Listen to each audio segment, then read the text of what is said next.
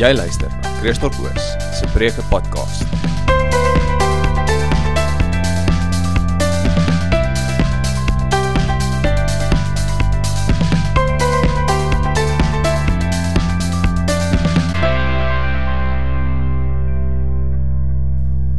So ek het net gou gehoor, wie van julle het nou hoeveel koppies koffie drink julle op 'n dag? 4. Wat is die gemiddeld? 4, 2, 1, 2, ten minste 2. 8. Wie is die 8? Dat ek net sien. Goeie genade. 12 koppies koffie. Ek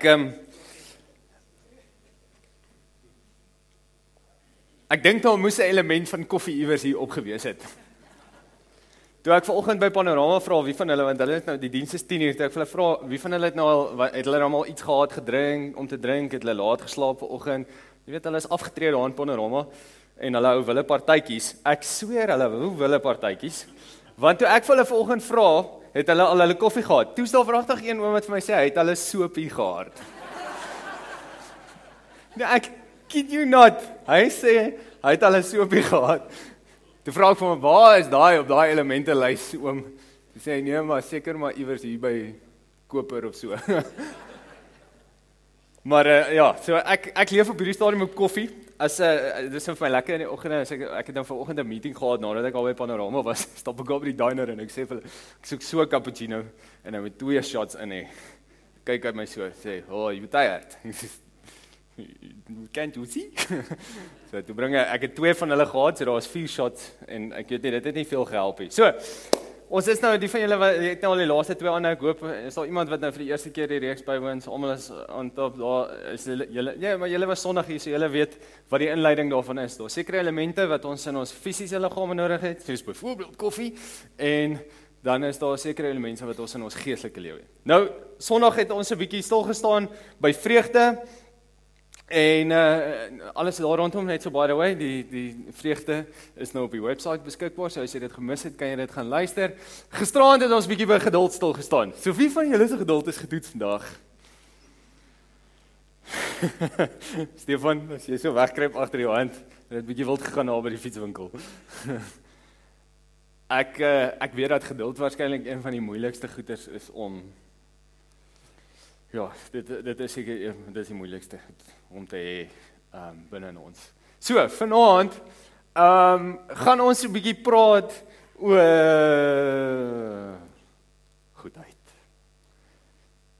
Nou, as ek dink, as mens praat oor goedheid, nou ek weet die ouer vertaling, die Nuwe Lewende vertaling van dit soos goedheid, maar is goedhartigheid, hè? Dis 'n lekker Afrikaanse woord, goedhartigheid. Ek nou die dag, dis een van die Afrikaanse liedjies wat ons sing, wat goedendierendheid in het. Toe vra Harry vir my, is nou nie vanaand hier nie, so ek kan dit uithaal, vra my, wat beteken goedendierendheid? Toe sê ek vir my, dit kom met die 33 vertaling uit, toe vra hy, wat is dit? So, ons jonger generasie, julle weet nou al van die 33 en 83 vertaling, maar goedendierendheid, ek moet ook sê, dit is ook 'n ding wat ons nie meer gebruik nie. Hoe gaan dit met jou? Nee, goedendierendheid. Ja, ons gebruik dit nie. So goedheid is 'n interessante konsep hierso in die vrugte van die gees. En as ons nou daarop ingaan, dan ek het vir myself gevra, goedheid. Hoe gaan mens nou goedheid define? En hoe gaan ek nou 'n inleiding daarvoor kry? En toe gaan dink ek terug aan my jonger dae. Daar's een keer in 'n jaar waar daar iemand vir jou gevra het of jy goed was. Gewoonlik hier so naby aan Desember, sien ek van julle vang nou 'n bietjie. Dit het iets met hierdie dude te doen.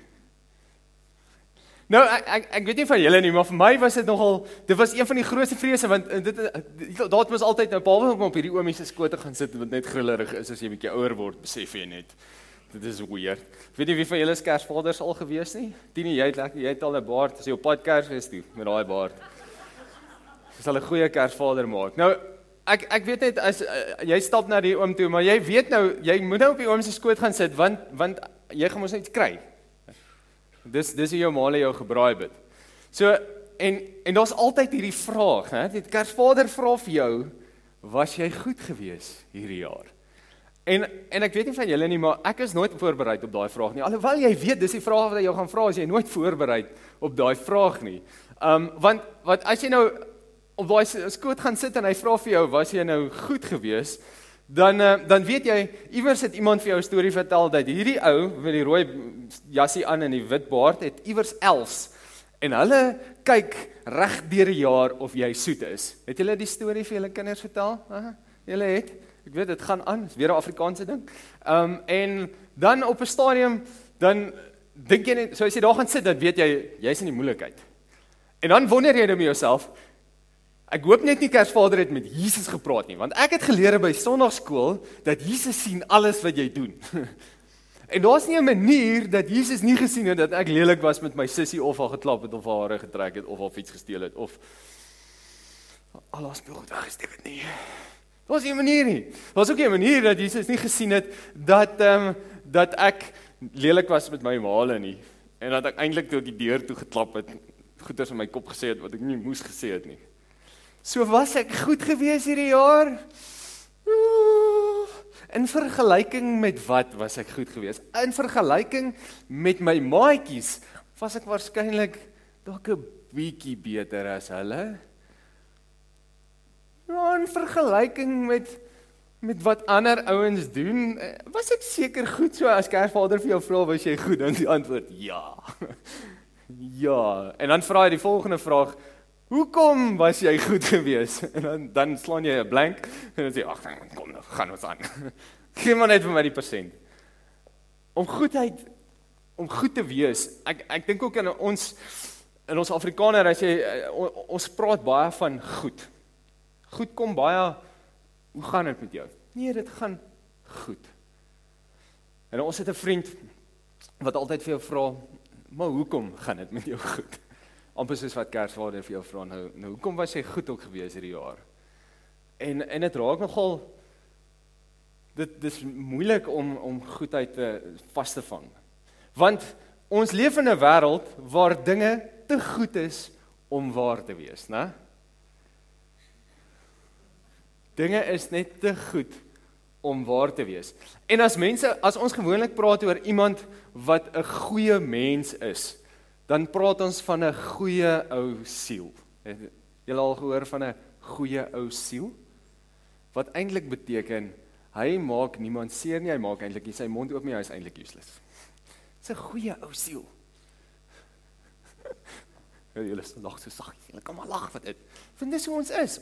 Dis hoe ons praat oor goed wees en goedheid.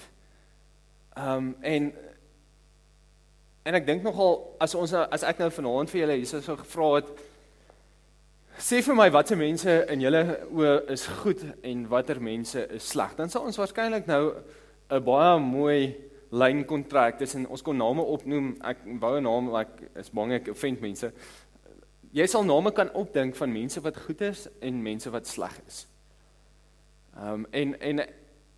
En ons sien dit in ons samelewing en in ons wêreld elke dag uitspeel, van mense wat goeie goeders doen, en dan mense wat slegte goeders doen. Maar nou hier is die ding, mense wat goeie goeders doen, vat ons ook met 'n knippie sout, want ons wonder wat is hulle intensie, om goed te wees, en vrugte van die Gees, een van om goedheid te wees, is waarskynlik een van die moeilikste goed, wat ons kan. Want ons trek almal in twyfel. Ek praat met 'n vriend van my, wat nogal sy hart oopgemaak het, en vir my gesê, dat hy vertrou net nie meer mense nie. Hy vertrou net nie meer mense nie, want hy dink, hy's 'n goeie ou, en hy vertrou altyd op mense, en dan kom hy naderhand agter, maar hulle wil hom net gebruik, vir dit wat hy vir hulle kan gee. En om daai rede vertrou hy nie meer mense. Dis daai ding van, dinge is te goed om waar te wees. En ek dink as ons oor goedheid, ek gaan nou daarmee kom, as ons oor goedheid praat, en oor goedheid in die vrugte van die Gees, dan is dit nogal net 'n bietjie belangrik om in te zoom, om te kyk wat gaan aan, en hoekom Paulus op hierdie stadium in Galasiërs sê, dat een van die vrugte van die Gees is goedheid. In die samelewing waarin Paulus hierdie skryf, hy skryf vir die gemeente van Galasië wat in Turkye is, en hulle daar was hierdie geveg gewees, want Jesus was mos nou klaar, hy het opgevaar na die hemel toe, en hy het die Heilige Gees uitgestort, en daar was hierdie teologiese ding, dat Jesus gaan terugkom. Ons was nou gisterand bietjie daarmee. Hy gaan terugkom, en naderhand het mense toe maar begin vra, maar okay, hoe is ons dan nou eintlik 'n Christen? Hoe volg ons regtig Jesus? Ons het nou die disippels gesien, en nou met Paulus wat skryf, het daar in hierdie gemeente 'n geveg gekom, maar hoe is dit moontlik? Hoe moet ons Jesus volg? En soos wat ons mense ons nou natuurlik is die natuurlike go-to ding, die default. Hoe kry ons dat ons goeders gedoen kry? Ons doen. Ons is goeie doeners. So, hulle het op 'n stadium hierdie geveg binne hulle gehad, dat om Jesus se guns te kry, en om God se guns te kry, moet ons doen. Ons moet werk. En ons moet go.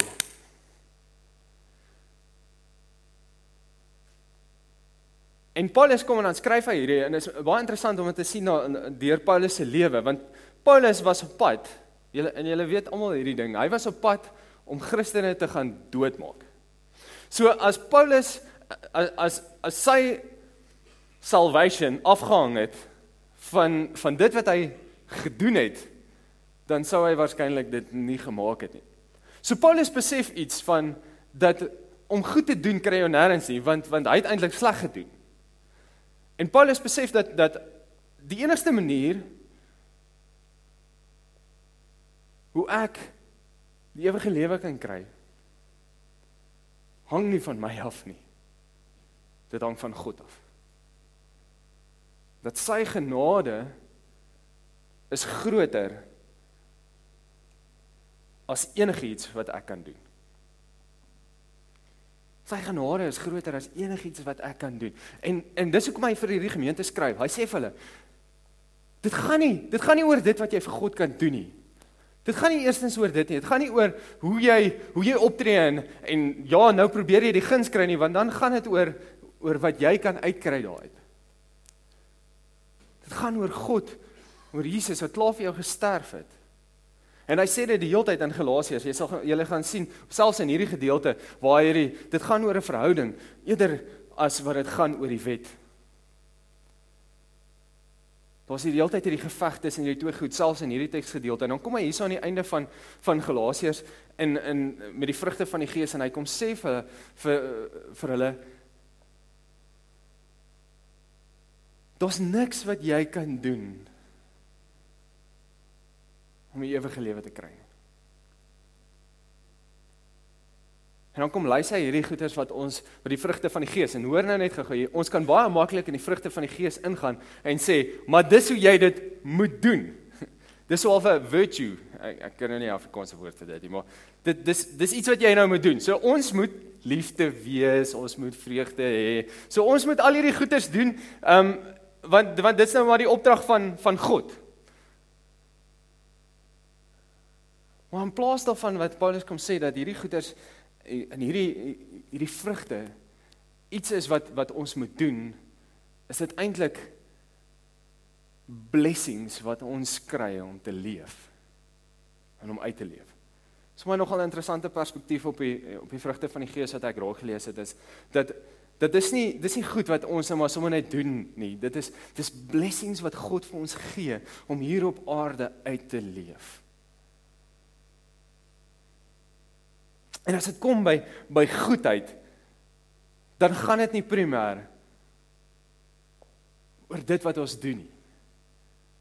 Maar dit gaan oor die blessing, dat ons klaar deur Jesus skoon gewas het. In dankbaarheid kry ons die gawe om hierdie vrugte uit te leef. Dit is 'n blessing wat ons kry. En ek het baie hieraan vasgehou tot vanaand toe. Ek kon dit al baie vroeër gesê het hierdie week. Want dit kan baie maklik in die vrugte van die Gees gaan dat dit iets is wat ons moet doen. Maar ons doen, ons kry om dit te geniet. Dit is 'n blessing. Nou, kom ons kom terug by goedheid. Hoe werk goedheid dan nou? Hoe leef ons dan nou in die blessing van goedheid uit? Hoe kry ons dit reg? En ek dink nogal, as ons kyk na die wêreld waar ons baie maklik kan sê, maar daar is sekere goeders wat sleg is, en ons sien goed wat sleg is, het hierdie wêreld regtig iets van goedheid nodig. En in die Bybel word as mens gaan kyk deur die hele Bybel, word goedheid in so 3 aspekte uitgebeeld. Die eerste een is iets wat 'n doel bereik. They say that something that is designed for a purpose. So goedheid kom in werking wanneer iets of iemand sy doel uitleef. Die tweede ding waar volgens goedheid uitgeleef word is God se karakter. En dis net basies dat God is goed. En as hy dit sê, dan is dit vir Moses ook gesê, God is, ek is. Ek is. God se karakter, totale goedheid, soos wat hy liefde is hy goed ook. En dan die laaste ding waar volgens dit in die Bybel goedheid uitkom, is dat dit tot voordeel van iets is. Hoor nou, dit sluit aan by die eerste een, dat daar's 'n doel wat jy bereik, en dit is tot voordeel van iemand of iets anderste. Nou, daar's 'n paar plekke in die Bybel, as mens kan nou inzoom, en ek wil gou 'n paar teksgedeeltes vir julle lees, waar die woord goed en goedheid vandaan kom. In Genesis 1, kom dit sommer dadelik, hierso net eerste een, toe beveel God, laat daar weer lig wees, en dit was so, en die lig was vir God goed gewees. God se doel wat uitspeel hierso, behalwe dat hy self goed is, speel hy ook hierso se doel, lig, gaan aan, in Genesis 50, hoor gou wat staan nie, Josef, julle ken almal sy storie, in 'n put gegooi, hier op pad, Potifar, al daar in die huis, en toe in die tronk, deur die tronk, deel koning, help daar. Julle het my wel kwaad aangedoen, sê hy vir sy broers, maar God het die kwaad wat julle gedoen het, omgekeer in iets wat goed is. Hy het deur my gesorg, dat 'n groot volk oorleef. Hoor julle God se doel, purpose, dankbaarheid, doen. God wat enigiets kan omdraai, om dit goed te maak. Psalm 23 sê, waarlik, u goedheid en trou, vergesel my al die dae van my lewe, en ek sal bly in die huis van die Here, solank as wat ek lewe. Waarlik, u goedheid, u goedheid. Galasiërs 6, terwyl ons die kans het, moet ons dus goed doen aan alle mense, maar veral aan die medegelowiges. Efesiërs 2, want ons is God se handewerk, hy het ons in die eenheidsband met Christus Jesus so gemaak, dat ons die goeie werke wat hy vir ons bestem het, kan uitlewe. So Paulus kom skryf in die vrugte van die Gees, en hy kom sê, dat dit gaan nie primêr, dat jy gaan nie God se guns kan kry, deur dit wat jy doen nie. Maar dis 'n blessing, wat jy kry, om goed te doen.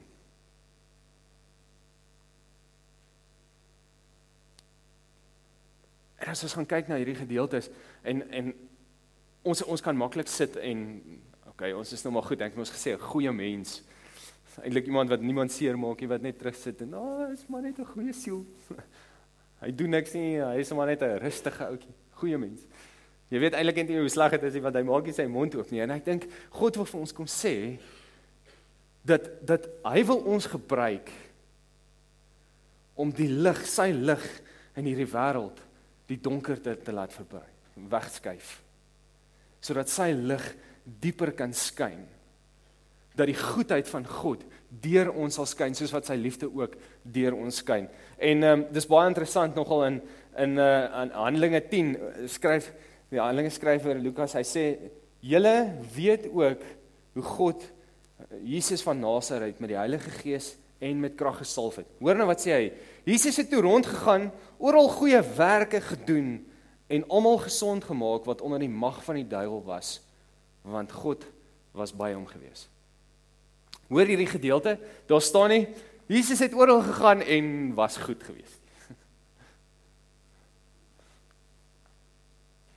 Beteken niks nie. Hy het gegaan en hy het goeie werke gedoen. Want dit was die doel hoekom God Jesus na aarde toe ook stuur het. Sodat hy vir ons sondes kan sterf. Nou as ons ingaan, en ek gaan 'n teksgedeelte vanaand lees, as ons 'n bietjie ingaan waar Jesus praat oor goedheid en oor hoe om goed te wees en hoe om goed te doen, dan is al spesifiek twee goed waaraan ek vanaand wil aandag gee.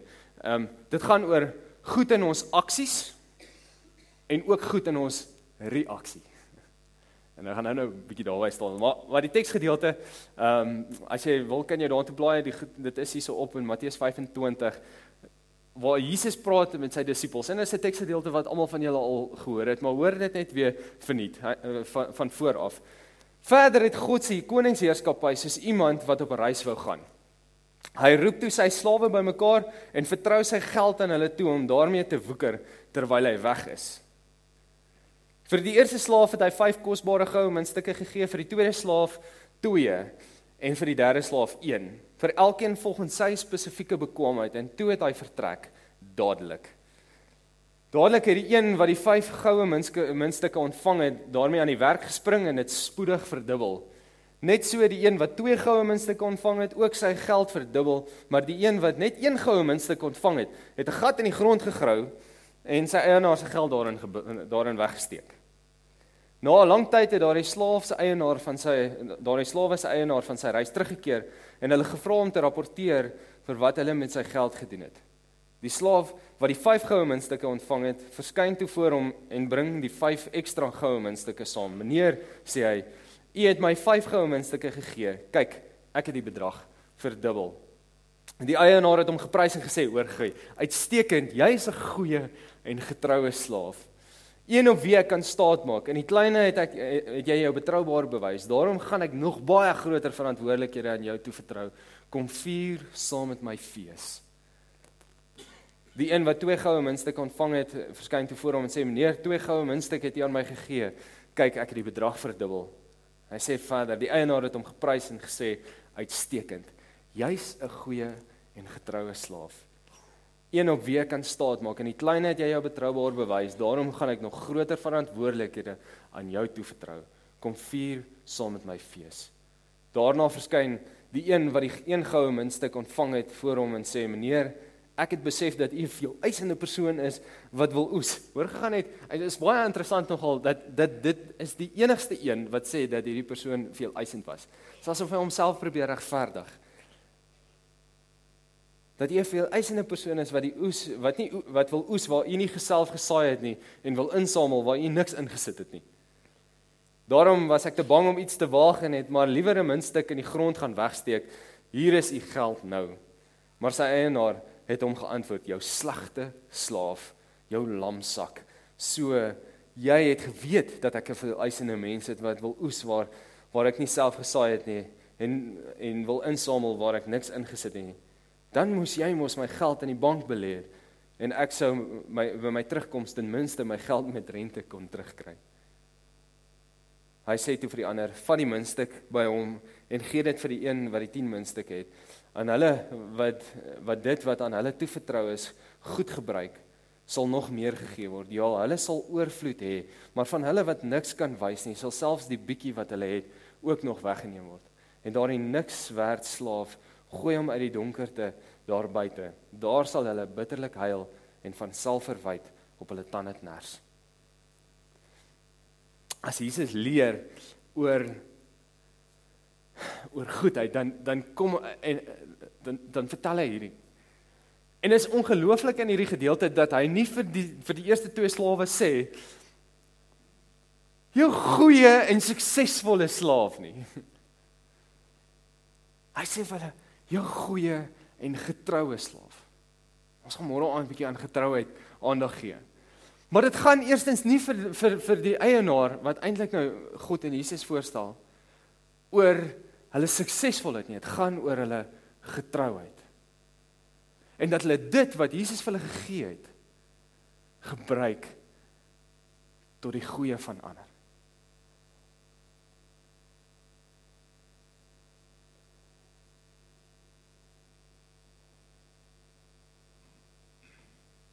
dink ons kan so maklik vasgevang word in ons intensies. Van ek het 'n intensie gehad om goed te wees. Ons sit elke Sondag by die kerk en ons is hierso en ons leer van dit wat God vir ons sê en ons weet dat dit absoluut net van sy genade afhang en God gee vir ons sekere goeders, maar eintlik gebruik ons dit nie tot hierdie wêreld se voordeel nie. As jy gaan kyk na die tweede slaaf wat eintlik nou maar net daar sit, ek glo hy het goeie intensies gehad. Hy het goeie intensies gehad, want hy het geweet, okay, die ou is nou veel eisend, so wat ek nou gaan doen is, ek gaan dit net bære, dan gaan niemand dit van my steel nie, en dan kan ek dit ten minste vir hom teruggee. So, dit is asof Jesus net, as die slaaf sy eienaar nou net daar kom, ag, weet jy, ja, ek sien waar jy vandaan kom. Ja, jy het seker goeie intensies gehad. Maar hy het eintlik gesit en hy het niks gedoen nie. Jakobus sê dit ook, dat ons geloof sonder werke eintlik leeg is. Want dan leef ons nie in die blessing van God wat vir ons hierdie gawes gee nie. Die eerste twee slawe het iets besef van hulle eienaar se hart vir hulle. Hulle het iets besef van sy roeping oor hulle lewe en hulle het ingespring en hulle het begin doen. Nie, hoor nou net, nie om iets terug te kry nie.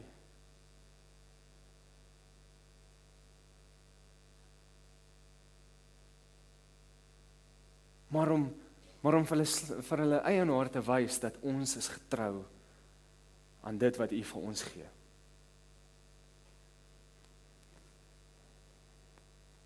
Ek dink baie van ons se goeie dade en goedheid, die vrug wat ons eintlik moet dra in ons goedheid, raak verstrengel deur ons intensies.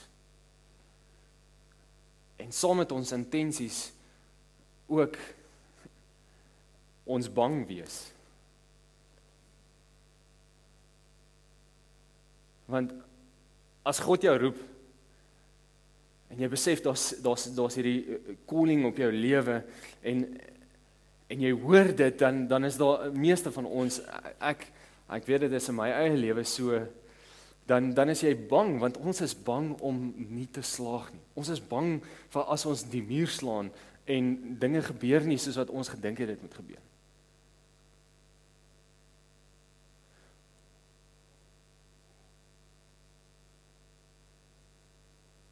Ons het 'n wêreld waar ons kan maklik hierin verval, waar ons net in ons eie lewe gefokus raak.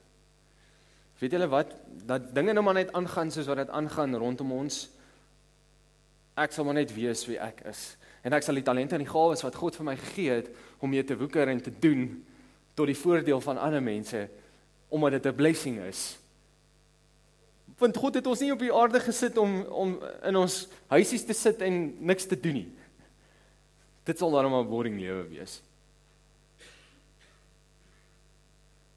Die wêreld het nodig, soos wat ek nou gesê het, dat ons deur ons goedheid vrugte verskil maak waar ons is. Want for crying out loud, daar is genoeg sleg in hierdie wêreld. Daar's genoeg sleg in die plekke waar ons werk, daar's genoeg sleg in ons omgewing.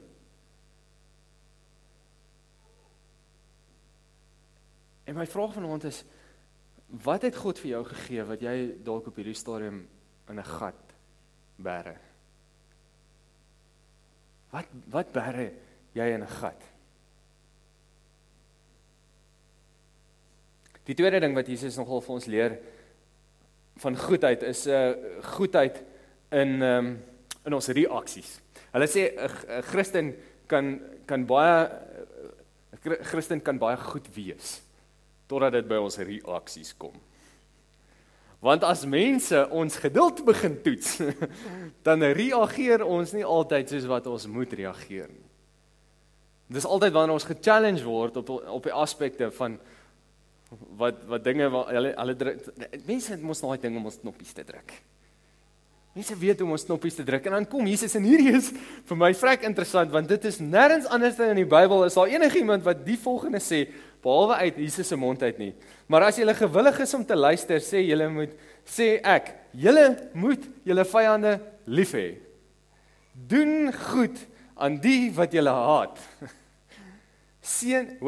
Doen goed aan die wat julle haat. Seën die wat julle vervloek. Bid vir hulle wat julle seermaak. As iemand jou op die wang klap, draai ook die ander wang. As iemand jou bokleed vra, bied ook jou onderkleed aan.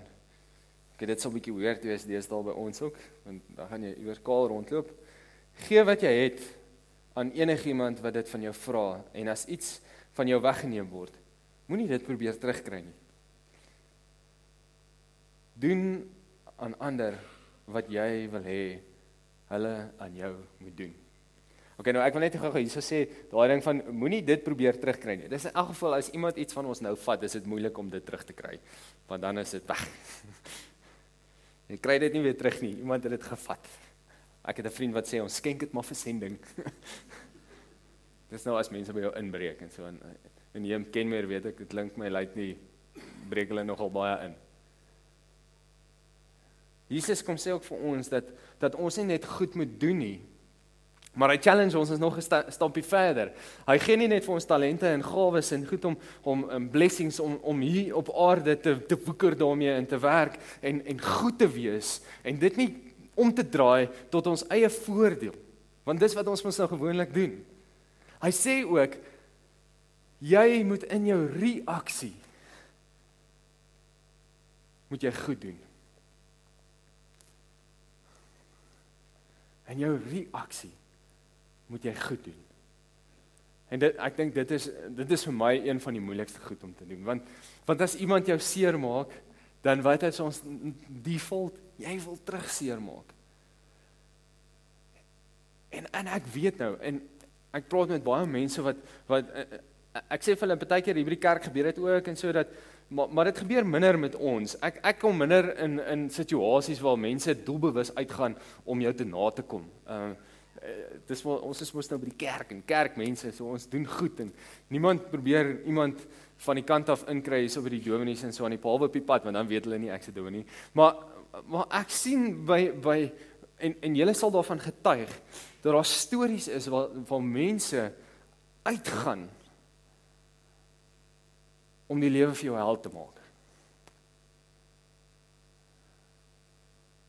En as ek van daai stories hoor, dan weet ek nie hoe, dan is hierdie teksgedeelte vir my so moeilik om vir jou te teach, want mense gaan uit om op ander mense te trap, want dit gaan alles oor geld. En dit gaan om oor bo uit te kom, en dit maak nie saak op wie ek trap om daar uit te kom.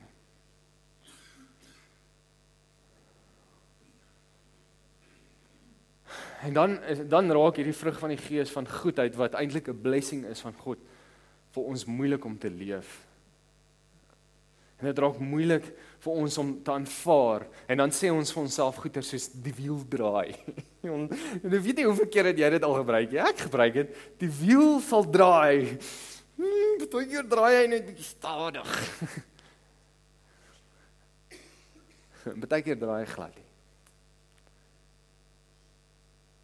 En weet jy hoekom? Want ons sê baie keer, God sal daai mense uitsorteer.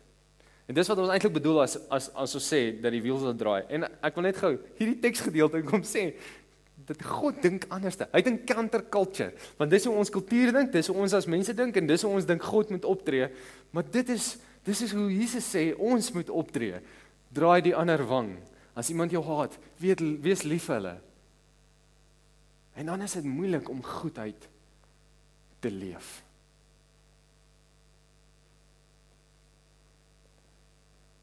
En as ek nou verder gaan, kyk net wat het Jesus gedoen, en ek wil amper afsluit met dit vanaand. Kyk wat het Jesus gedoen, kyk wat was sy reaksie gewees, toe hy verraai is, het hy net oorgegee.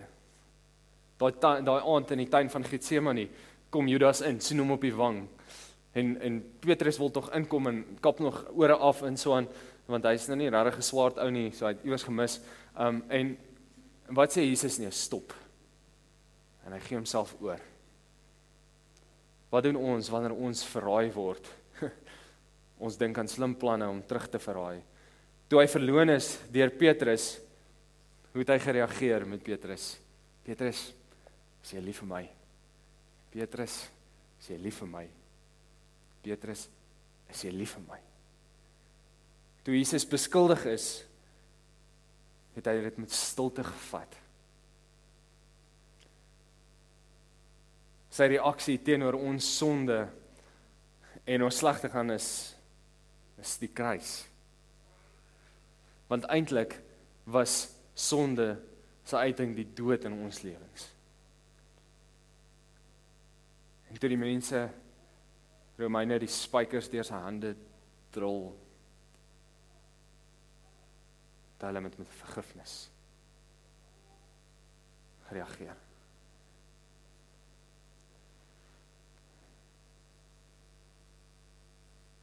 Om goed te wees beteken nie dat jy moet rondloop en net sê, het gaan goed met my, alles moet wegsteek nie. Goedheid is 'n seën wat die Here vir ons gee in 'n wêreld waar dit eintlik die teenoorgestelde is. Maar om goedheid as 'n vrug te leef beteken dat ons moet goed doen met al die talente en die gawes wat God vir ons gegee het. En jy hoef nie alles te probeer doen nie. Dit was nogal vir my, dit is bevrydend om te sien in hierdie teksgedeelte dat God, dat die eienaar het vir een slaaf 5 gegee en vir die ander een 2 en vir die ander een 1. En dit beteken nie dat sommige ouens belangriker as ander ouens is nie. Dit is wat God vir jou gee, wat jy nodig het en waarmee hy jou wil gebruik waar jy is in jou situasie. Ek sê baie keer vir die tieners, as jy nie doen wat jy moet doen, waar jy geplaas is om te doen nie, dan gaan niemand doen wat jy moes gedoen het, waar jy geplaas is om te doen nie. En dit is 'n tongknoper. Basies kom dit daarby uit, as God vir jou gawes gee, en hy gee vir jou oorvloedig, gebruik dit oorvloedig.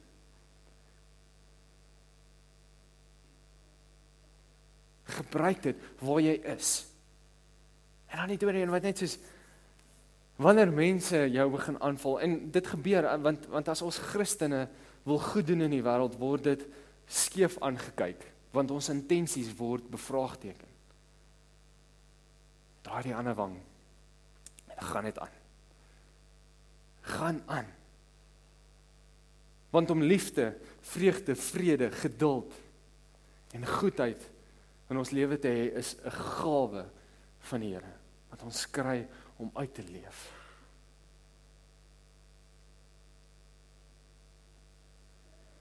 Hy kon besluit het om vir ons niks te gee nie, maar hy het nie.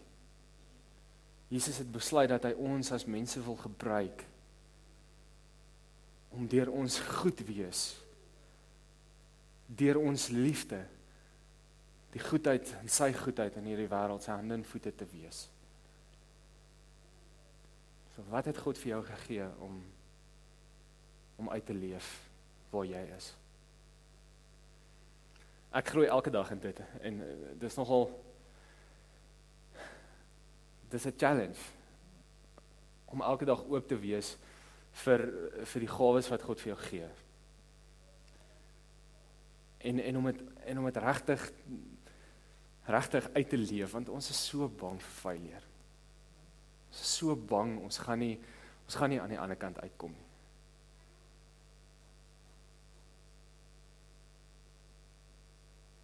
Maar hy gee dit nog steeds vir ons.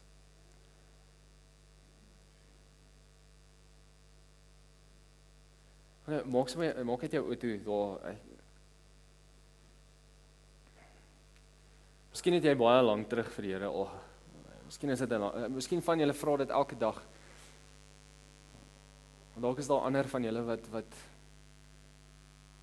baie lank laas vir die Here gevra het om die gawes wat hy in jou lewe vir jou gee, dan is klaar daar, hy het dit vir ons gegee, oop te breek.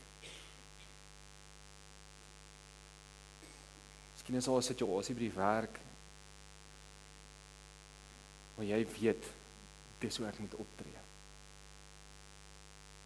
Miskien gaan dit oor jou reaksie ook vandag, dat jy nie in goedheid gereageer het vandag nie.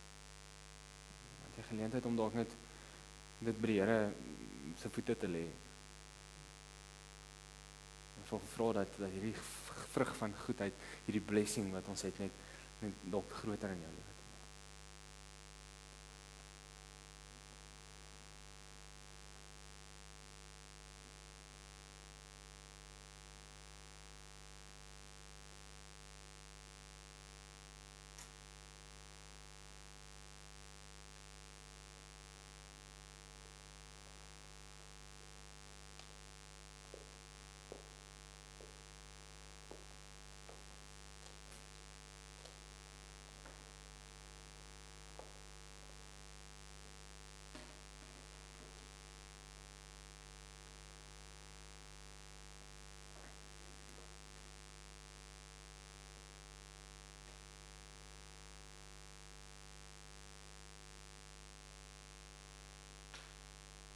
Here, in die teenwoordigheid vanaand, besef elkeen van ons en ek in kluis dat ons nie altyd optree en doen wat ons moet doen nie. Here, dat ons nie die blessing van liefde deur ons dade wys nie. En dat ons eintlik maar vanaand besef dat dit oor ons eie selfsugtigheid gaan. En soos wat die derde slaaf ook, kry ons baie maklik verontskuldigings vir ons aksies en hoekom ons sekere goeders doen en sekere goeders nie doen nie. Here, maar ons wil vir U dankie sê dat ten spyte van dit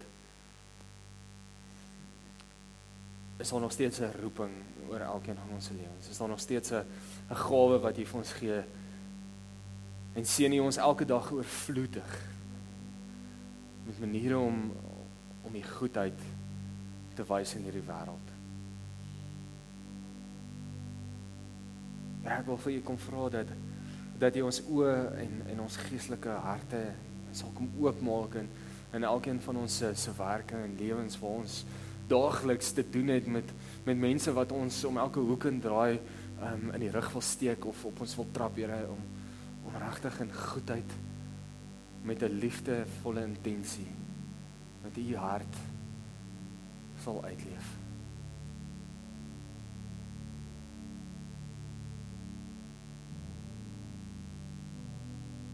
Here, kom gee vir ons so krag om nie vas te val in 'n vrees om nie te slaag nie. Ja, en laat ons net aan U kan vashou en weet dat as U saam met ons is, dan kan niks teen ons wees nie. Maar in hierdie wêreld sy rugpos draai, mense kan ons in die rug steek, maar U is elke oomblik saam met ons. Here, en ek kom bid dat U vir ons regtig sal kom wys waar ons elkeen in ons eie lewe U goedheid kan leef.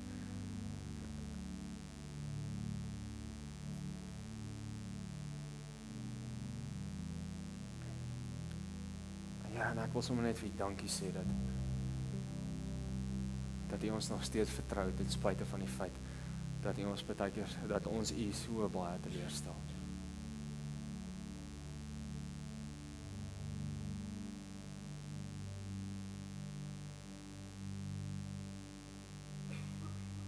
En ons wil vir U dankie sê dat ons nie nodig het om U guns te wen deur die goed wat ons moet doen nie. En maar dat die genade al ons werke oorskadu. En dat ons net voor U kan neerval.